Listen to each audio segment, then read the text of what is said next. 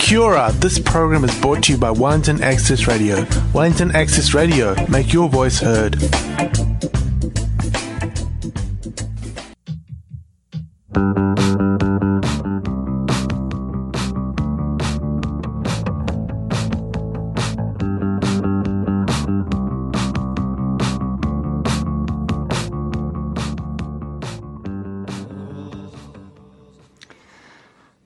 Kia ora.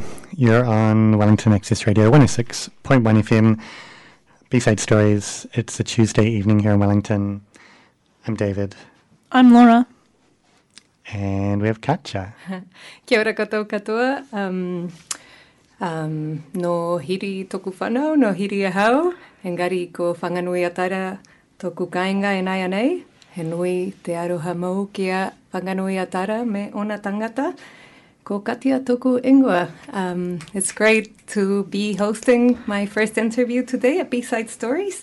And I'm really happy to be interviewing Dr. C from Extinction Rebellion today. And she'll tell us all about what you guys are doing, what Extinction Rebellion is, what is happening in Wellington and in Aotearoa. Before we get into all of that, can I just ask you a curious question about your title, Dr. C? Where does Dr. C come from? Kia ora te whānau, ko Dr. C oho, ko o te moana, ko te moana ko o. My title comes from the fact that I am actually a sea doctor. I am a marine biologist. I'm a coral reef ecologist. I studied human impacts on coral reefs. Did my PhD in Papua New Guinea, studying on the world's largest gold mine and the impact on the coral reef, 20 years ago. And since I moved to Wellington right after I finished my PhD, I haven't been a sea doctor anymore, and I'm now a human doctor. Now, not a GP. I study behaviour change. So I now research how to stop people from destroying coral reefs and everything else that we love and want to protect. So yeah. Wow, that's a really cool journey from coral reefs to like the impact that people have on those coral reefs, and I'm guessing that ties in quite closely to the reasons for you being a part of Extinction Rebellion. Yeah, absolutely. So I would say like I was studying the symptom, but now I'm actually studying the cause. And I'm really glad that I'm now studying the cause, because studying the symptom right now is absolutely devastating. And it breaks my heart every day knowing that the Great Barrier Reef and other coral reef ecosystems are going extinct in my lifetime. And I don't even know how on earth to cope with that on a daily basis. But seeing my old coral reef ecology professors from James Cook University on Australian TV, on the nightly news, just crying, because they have to actually do all the bleaching transects and fly and see the devastation over the Great Barrier Reef and the extent of it. And they're still being fought by, the farmers and the government and other scientists who are, like in the denialist lobby, who were actually, I know these people. I did my PhD with them, and it's just crazy to see the extent of, the diversion. The tourism industry, of course, is trying to hide the fact that the Great Barrier Reef is dying. And so I'm really glad that I'm now working on a solution rather than just dealing with the problem every day, because I don't think I could cope with it. It's hard enough as it is. But yeah, that is most certainly why when Extinction Rebellion arrived with such a bang. Tell me more about that. Tell us a bit about Extinction Rebellion for people who don't actually know what Extinction Rebellion is, where it comes from. Yeah, so Extinction Rebellion started less than a year ago in October 2018 in London, and it was 15 people. A lot of them were academics who were actually studying the climate breakdown and also social movements and how they could respond to it. And they just decided that enough was enough and that something needed to be done. And so a month later, they organised to block 5 bridges in the centre of London, and they didn't know what was going to happen and if anyone was going to turn up. And they were, I don't know if I'm allowed to swear on this radio station. They were kind of breaking it. And then, 5,000 people showed up or something, and it became this huge thing, and Extinction Rebellion really was born. And we started it that month here in New Zealand in November 2018. I rocked up on my first meeting in the beginning of December. And we now have 23 branches just here in Aotearoa. I think there is over 60 countries and over 500 branches worldwide. It is the fastest growing social and environmental movement of all times. That is non-violent direct action. So the thing that sets Extinction Rebellion apart from other movements that are doing indirect action, like going on protest marches and writing letters to their MPs and lobbying and, all of this really great stuff, Extinction Rebellion is actually firmly committed to direct action, which means you directly want to hit the political and economic forces that are responsible for all the problems in the world and force them to change the system. Can you give us a few examples of how that direct action has taken place here in Aotearoa? Yeah, so we've been relatively chaste so far. We're still growing, and Kiwis are nice and polite, and quite funny and irreverent. So we've been known worldwide for being kind of the cheekiest and the funniest, with some of the most poignant and hilarious actions. So one that is really well known was in Otepoti during our International Week of Action in April, and the photos are fantastic. They basically started a dinner party in the ocean. So they set up this whole, big dining table, and they had this great, drinking champagne and looking like they didn't have a care in the world, but they were half submerged in the ocean. It was really great imagery. And then here in Wellington, your partner organised one of our events, which we called Sour Milk, and we ended up in The Guardian with it, which was really exciting. And we poured green milk down the steps of Parliament, and we had a herd of human cows that were grazing the lawn, and some peasants, because it was the International Day of the Peasant Struggle, so we had some peasant herding those cows. And Dr. Mike Joy, our preeminent freshwater ecologist, was talking about all the impacts of farming on our freshwater systems and how 70% of our freshwater fish are on the verge of going extinct and all these kind of problems. And so we used a very poignant imagery to draw attention to a very serious topic, and that's kind of what Extinction Rebellion does. And what do you think are the effects of using that kind of humor approach, that action, those poignant images? Have you seen what the effects of that are? Have you seen change come out of it, or what has been the effects here? I mean, I was just told today that in the last 2 days, 500 people signed up to Extinction Rebellion Aotearoa, so that's exciting. We're growing. We are planning something, a bit bigger. It's still going to be a lot of fun. It's still going to be very visually poignant, and it's still going to have a lot of really, a lot of music, a lot of art, a lot of creativity, a lot of community. One of the things that's really great about Extinction Rebellion is that it accepts that both fear and hope are kind of really useless emotions. We're beyond hope because that just makes people complacent, and no Elon Musk or government or, Greta Thunberg, as much as I love her, she's we can't put all of our, hope and wishes for this to go away onto a 16-year-old girl. I mean, she says it herself, it's insanity. How dare we do that to her?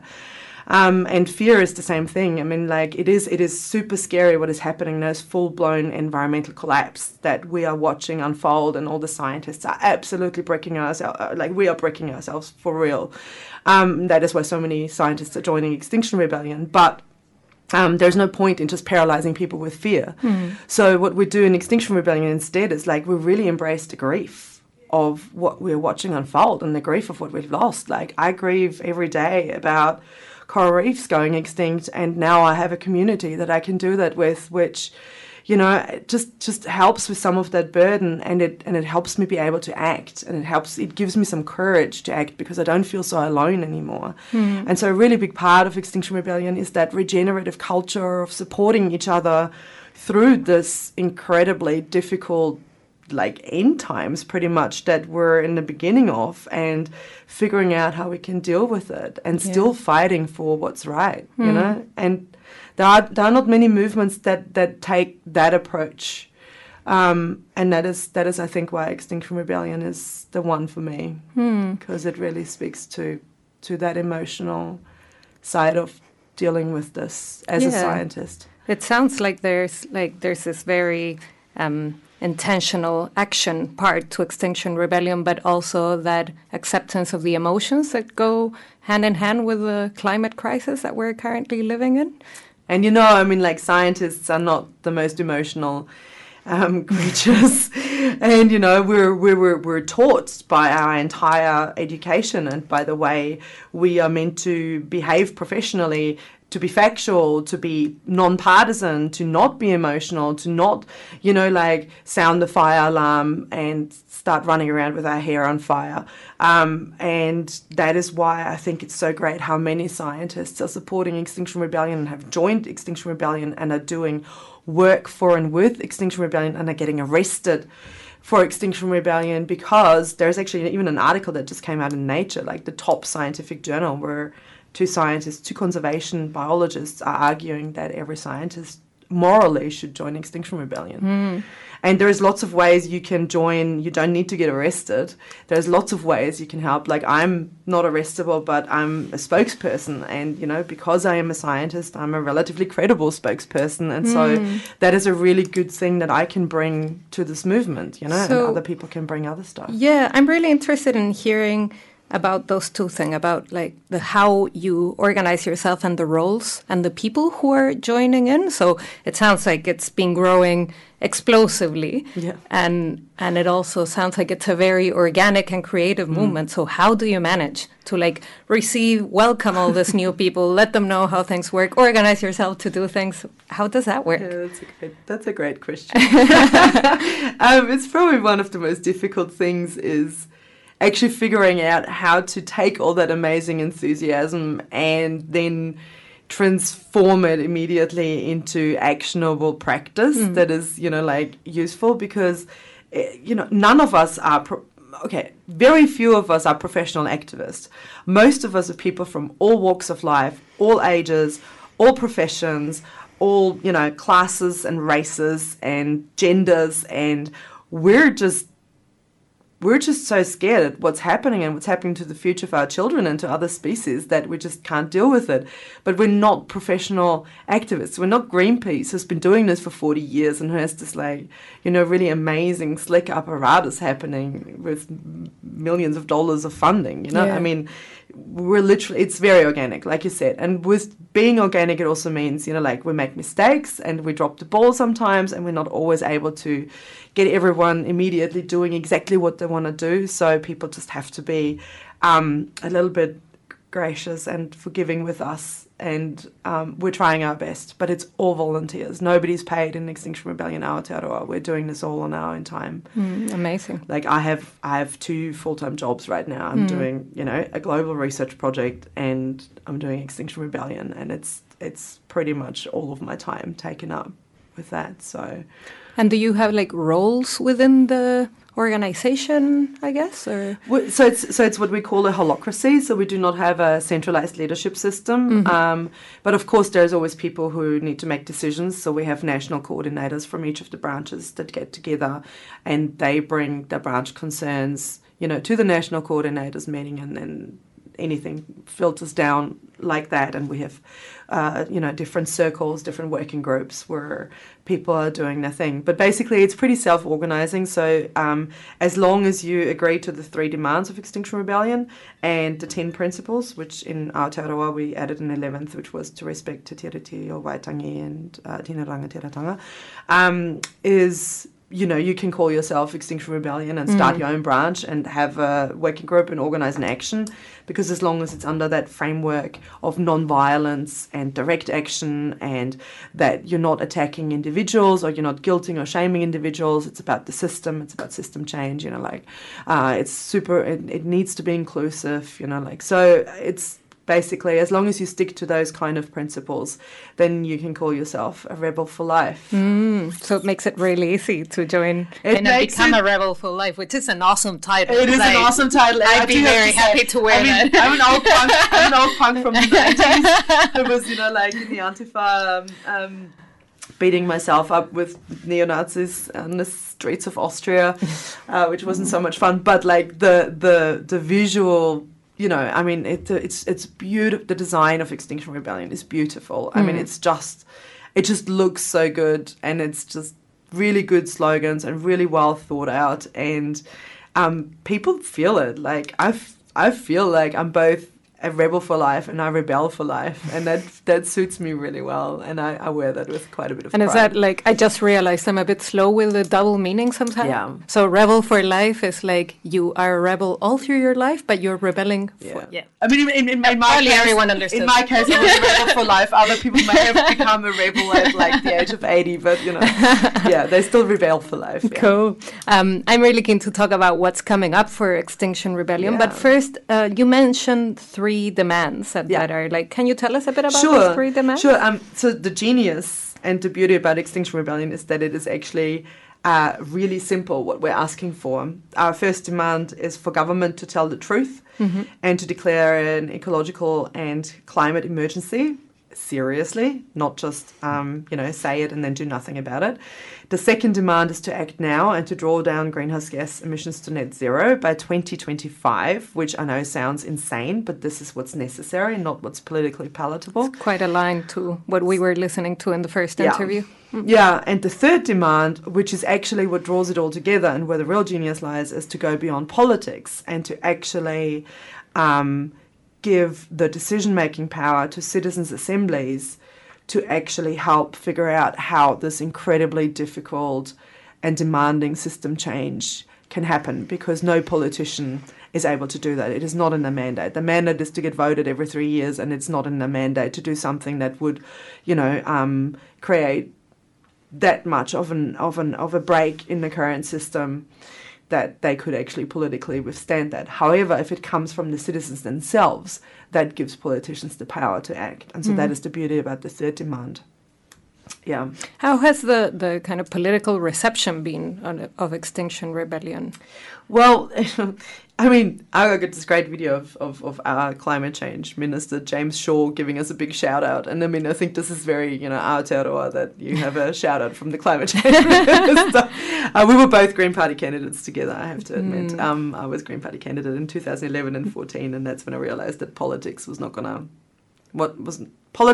save the Great Barrier Reef. Yes, it's sometimes hard to be a rebel and a politician.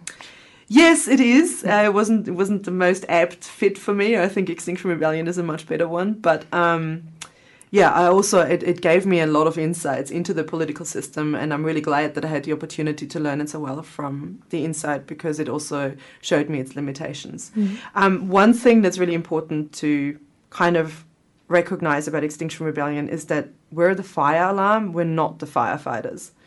We're not the people who give you the solutions. We're not the people who tell you that you need to be vegan and never fly anymore and not have children and, all these kind of things, which, yes, would all have a massive impact on climate change, but individuals are not going to make the difference. This is about 100 companies who are emitting 71% of the greenhouse gases. They're the pyromaniacs. They're still setting rooms on fire in our house that is already burning, and people are asleep and they're refusing to wake up. And, we see it as our job to be one of the many groups first up and front up, of course, Indigenous communities all around the world who have been fighting the struggle for like centuries. And we're one of those groups who are the fire alarm, who are trying to, just wake people up. And that is why disruptive, non-violent, direct action, mass mobilization, getting as many people to join us, and the school strikers who we love and respect so much and fully support. Extinction Rebellion will always be there. Every time the school strikers want to do something, we will show up because, they're our children. They're the voices of the future. Yeah. Yeah. Cool. That's a very important distinction.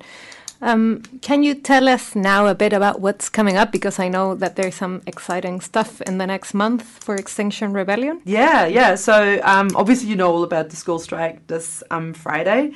And the week after is the Global Week of Rebellion. The week after. So the Global Week of Rebellion starts on the 7th of October, and obviously seeing we're the first to see the light, Wellington, New Zealand will be the first country to kick off the Global Week of Rebellion. So all eyes are going to be on us, so we better turn something quite spectacular out. So rebels are coming from all over the country, and we're going to have a rebel camp from October 5 to 9. And on October 7, we're going to have the largest direct action that we've done so far in New Zealand. And that's is that all I is can that tell you. it's a surprise, so it's like for It's a people who- surprise! yeah, great. Yeah.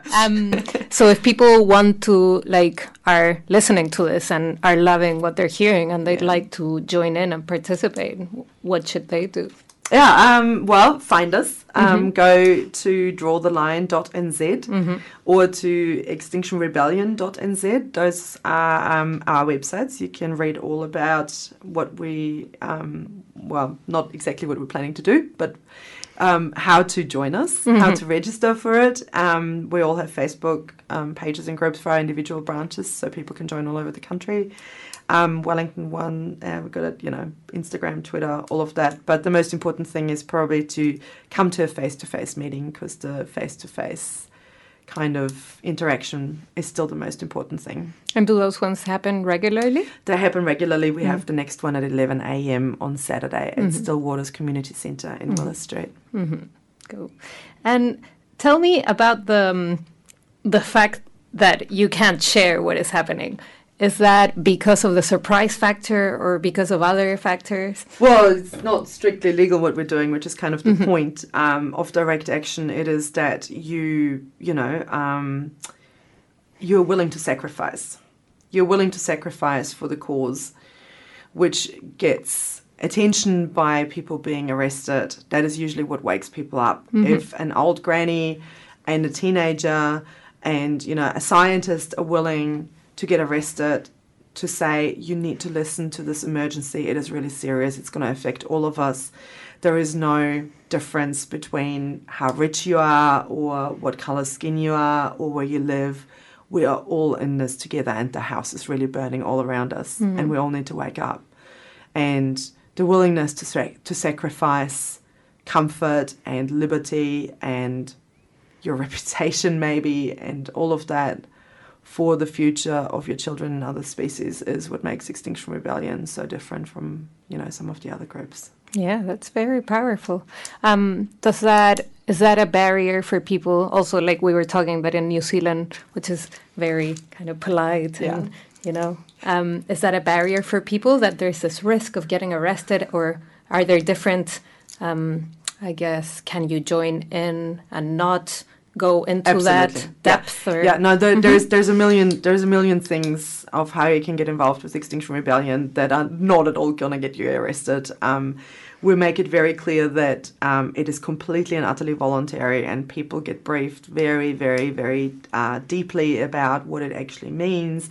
We have a team of lawyers that is advising us. We have very solid legal briefings that make it very clear what the various consequences are, and we try to design every action so that it's very clear that there are, areas for families that are super safe, and that are. We can never promise that not everyone is going to get arrested, but also we're kind of assuming that the New Zealand Police has probably other things to attend to than just arresting families because, they're sitting in the sunshine and singing some protest songs. So, yeah, at least we hope so. So there's a bunch of resources within Extinction Rebellion for people to access and to make the decision of how deep they'd like to go. Yeah, no, into absolutely. Challenging there's like everything in volunteering that goes from, you can just sit on the sidelines and donate, or you can, come to some of the things which are definitely non-arrestable, where we just like have some fun, poignant, symbolic acts, or you can do things that are, all the way to, I'm definitely gonna sit there and I'm gonna sit in the middle of the road until the police comes and takes me away. Have there been any arrests so far in Aotearoa? Yeah, several. None in Wellington. The police has been very helpful so far, including on the weekend, where they told us to just carry on and have fun. We had the first 5 arrests were in Otautahi in Christchurch, when they attached themselves to the ECAN, to the Environment Canterbury water toby, and turned off the water for Environment Canterbury because they're polluting all the rivers. And then they recently had 20 arrests when they blocked a coal train. But I don't think anyone was charged. And we just had one of our rebels up in Waihi arrested because he chalk sprayed "Draw the Line," which is our slogan for this rebellion, on Scott Simpson's office. He's an MP, and he spray chalked a line and was arrested for it, but also was not charged. Oh, wow, that sounds harsh. It was a little bit over the top, but then, it's why he's a National Party MP. So yeah. We only have a couple of minutes to go, but I'd also really like to hear just a little bit about the Rebel Camp. Can you tell us a bit of what will happen there, and if people would like to join in there, what will sure. it be Again, like? Follow those links, drawtheline.nz or extinctionrebellion.nz, and register for the camp. It's super family friendly, although, we're hoping that we're not going to have more kids than adults, because that would kind of defeat the purpose a bit. But we're going to do all the legal briefings and the briefings for the actions. There's going to be NVDA training, so non-violent direct action training, because we want to train all of our rebels before they go anywhere near an action, so they know what to expect. It's super important that we make it really clear that non-violence is like the top principle that we're trying to pursue, and that we very much respect the police in the sense that we know that it's their job to deal with public disruption, and we want to disrupt the public so they wake the hell up. And so, it's okay that the police may have to come and arrest us for it, but I want them to know that we are not going to resist arrest, and we are going to be very well behaved.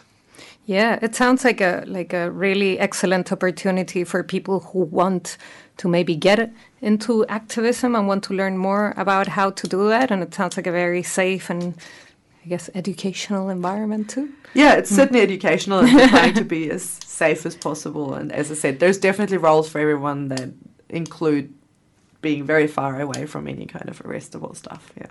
Great. Well, I think that will be it for us today. I'll just repeat the links that you gave us, which are drawtheline.nz and extinctionrebellion.nz. I clearly did not write that one. Extinctionrebellion.nz. Yeah, it's been awesome talking to you, Dr. C. Yeah. Thank you so much for coming today. Yeah, Tanakwe, thank you so much. Cheers.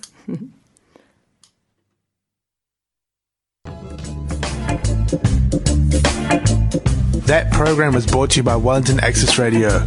Get your voice heard. Thanks New Zealand On Air for funding the Access Internet Radio project.